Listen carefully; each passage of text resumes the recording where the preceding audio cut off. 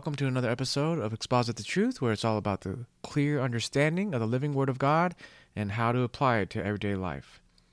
Here we have part 1 of Fruits of the True Believer. All right, and we will be reading from Matthew 12 and Romans 12. So if you're not driving, have your scripture open to follow along, no matter who you listen to, no matter how good the Bible teacher is. It's a very good habit to always have God's Word as the source of truth.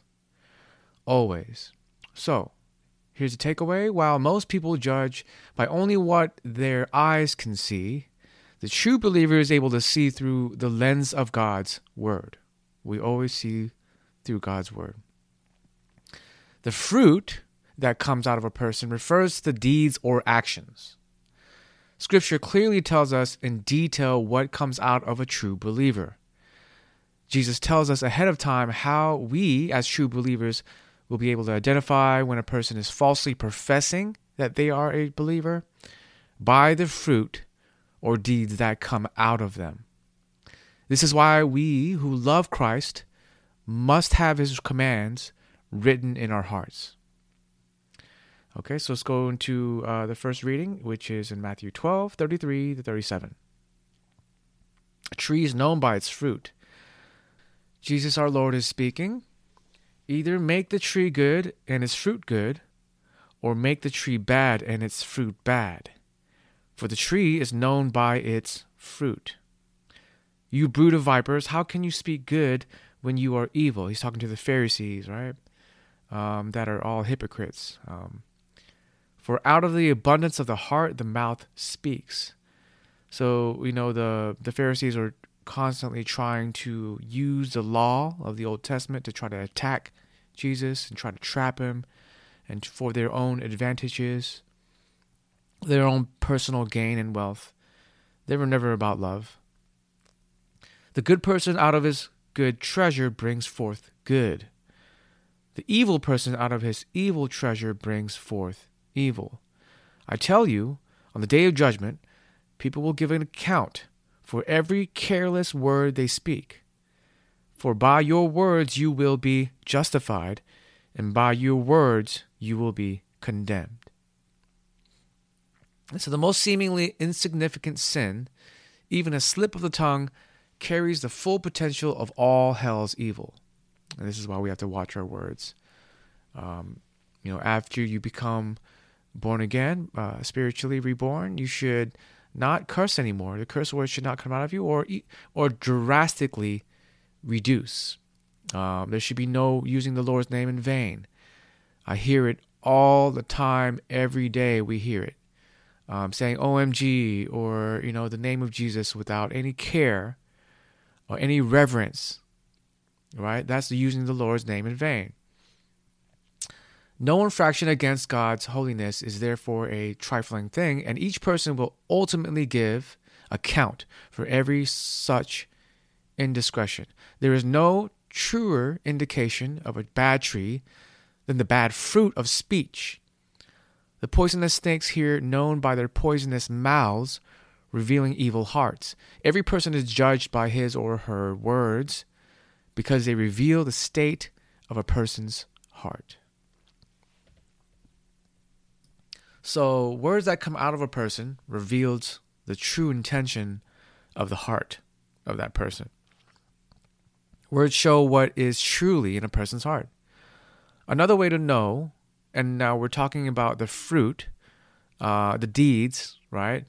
Words are one of those things where how they speak, what they talk about, what is their life's ambition, and all these things comes out, and it reveals a person's heart. It really does. And this is how you know if they truly surrendered to Christ or if they have not. If, for example, a person continuously only talks about worldly things, their own desires of this world, never have anything in God's kingdom in mind, and it's only constantly talking about themselves, boasting about themselves or what they have, that's probably a good indication that person does not have the fruit in them from a tree resembling a person, and the fruit that comes out of a person, it's probably indication that they have no concerns of God in their heart. Another way to know the true intentions of a person's heart is by their deeds. There are many who seem like holy, like, the outwardly, right? Like many charismatic teachers, all the while they live for their own selfish wealth and gain. Another example of this is like people who appear to be holy. You have many of the beliefs or religions that believe that it's through works plus faith, like Catholics, Mormons, Jehovah's Witnesses. They believe that you have to earn your salvation, when Scripture clearly tells us in Ephesians chapter 2 that it is by grace through faith. We cannot earn our own salvation, so that's not true.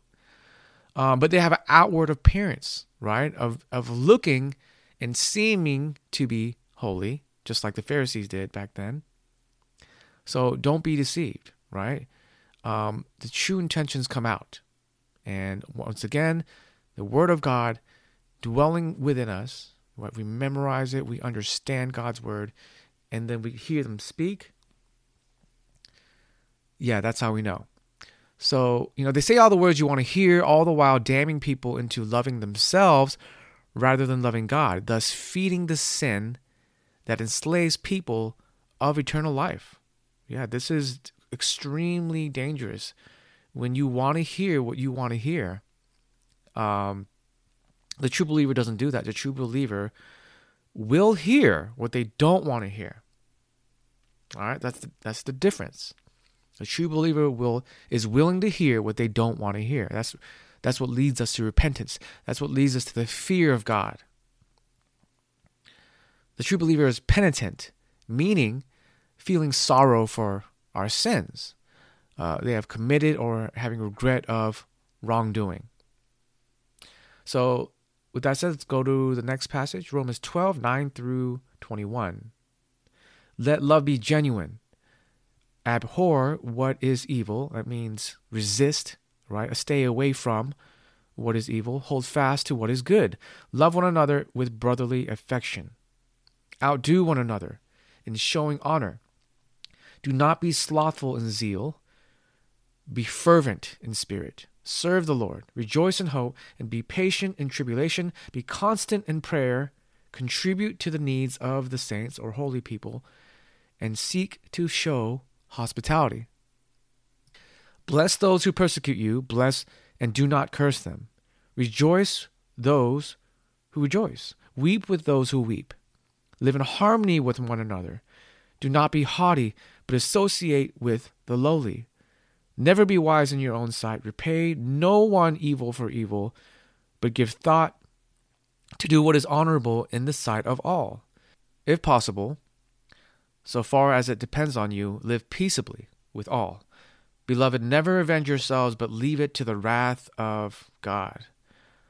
For it is written, vengeance is mine, I will repay, says the Lord. And that's a reference to Deuteronomy. To the contrary, if your enemy is hungry, feed him. If he is thirsty, give him something to drink. For by doing so, you will heap burning coals on his head. That means embarrassing that person. All right, make him look bad. Do not overcome by evil, but overcome evil with good. So verse 10.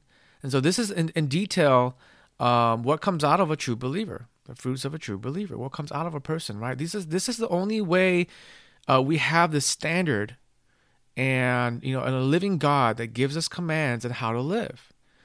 So many people, atheists, agnostics, say that we're supposed to automatically be good, and they believe in humanism, that human good things come out of humans when they have no standard. What is the standard? That's your opinion, right? You have no standard to go off of. You have no foundation. So everybody has their own opinion then. Okay, so my opinion is it's good for me to take and hurt people, take things from people, hurt people, right? Whether it's murder, steal, deceive, which is running rampant all over the world today, right? Just look at your phone. You can't even pick up your phone anymore. Look at your email. You can't even, you have to be so extremely cautious about what email you're opening. People are just all about deception and hurting people. They don't have good in them, right? The standard comes from God to love one another, to hate your what is evil and love what is good, and to love your enemies, right? And do not overcome by evil, but overcome evil with good. This is the standard of God, a holy God who gives us commands.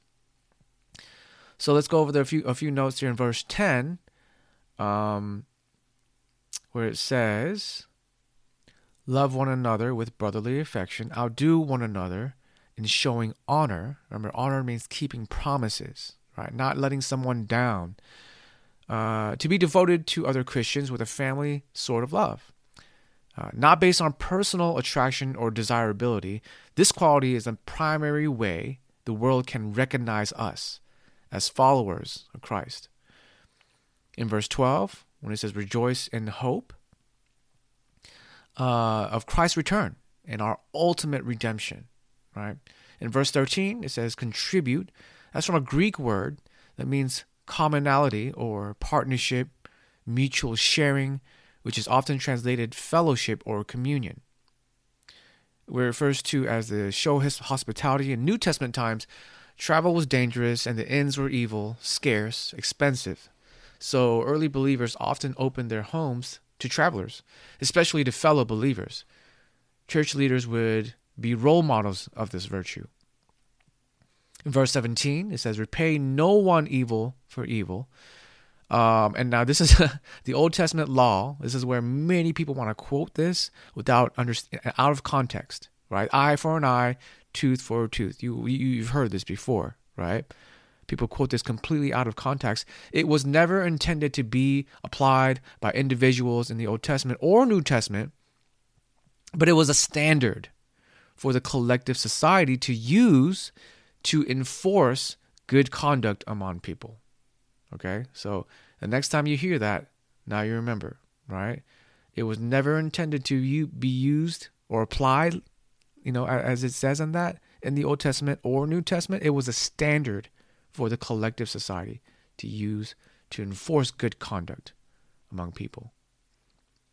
And we know that's true because if you apply that and you just seek vengeance on your own will, right, in your own opinion, and everybody just commits vengeance and takes revenge among themselves.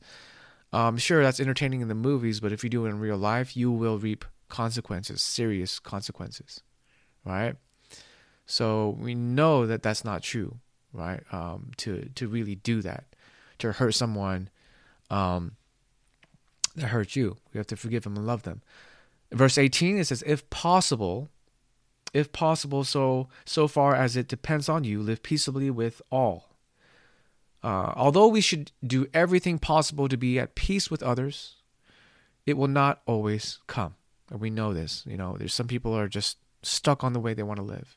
No matter how much you want to help them and try to help them through God's word and being loving and caring, they don't want to change. So it will not always come, even though we wish peace for others. So because it depends on others' attitudes and responses. And so we continue to pray for them, right? And do what is responsible around them, right? That's all we can do. Be the salt and light in their life. So in this passage of Romans, we have some very good examples of the fruits of a true believer. And I highly recommend to go back and reread until you have, these words dwelling in you, constantly reminding you, right, about what a true believer is supposed to look like, what comes out of a person. Genuine love, holding fast to what is good, hating what is evil, showing honor to one another, not being slothful or proud, but willing to associate with people of low position. Right? That's pride that does that. So we are not ever to be prideful over other people in lower positions. We are to love them and help them all the time.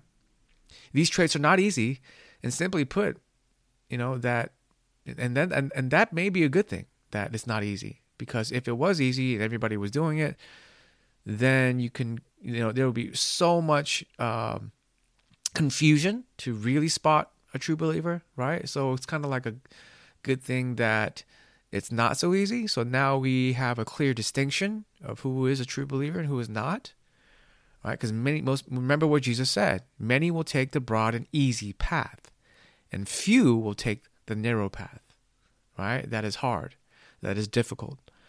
And so, I've definitely have come to recognize how that is more of a helpful thing than a hurtful thing, that we are, given these details to truly spot a born-again believer, what comes out of them, right? And the many don't expect this from most people. They do not have the Word of God, obedience to the Word of God. They don't. Simply don't. It's all about, and it shows the fallenness of sin that's in us, and we have to battle and fight the sin, but you're either a slave to it or you are free from it.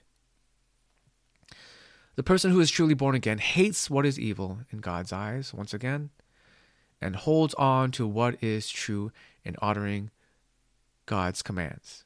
All right. So the more spiritually mature you become, the more you hate what is evil.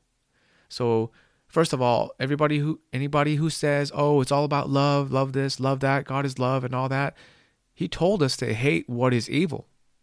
He told us to hate the world, right? And if you love the world, the love of the Father is not in you in 1 John. So, clarification: it's not about loving anything and everything. God tells us to hate what is evil, and so and hating, and that's why He says, "Do not love this world," right? Because the world is evil, and under this current world, Satan is the one controlling it. So if you love this world, you're loving the one that's in control of it, who is Satan. So we have to hold on and love God's commands. So here's a response. Do I show the fruits of a true believer? Remember, the fruits meaning the deeds, the actions that come out of me. What words, thoughts, or deeds come out of me on a daily basis? So analyze yourself, right? What's coming out of you? Do I hate what is evil in this world and stand for the truth of God's word? As followers of Christ, we live a transformed life. We are no longer tolerant of sin in ourselves or those around us. We don't tolerate it because we love God's truth. We shine the light of truth and grace, which is the evidence that Christ is alive in us. So with that said, now I know a little bit more about the fruits of the true believer.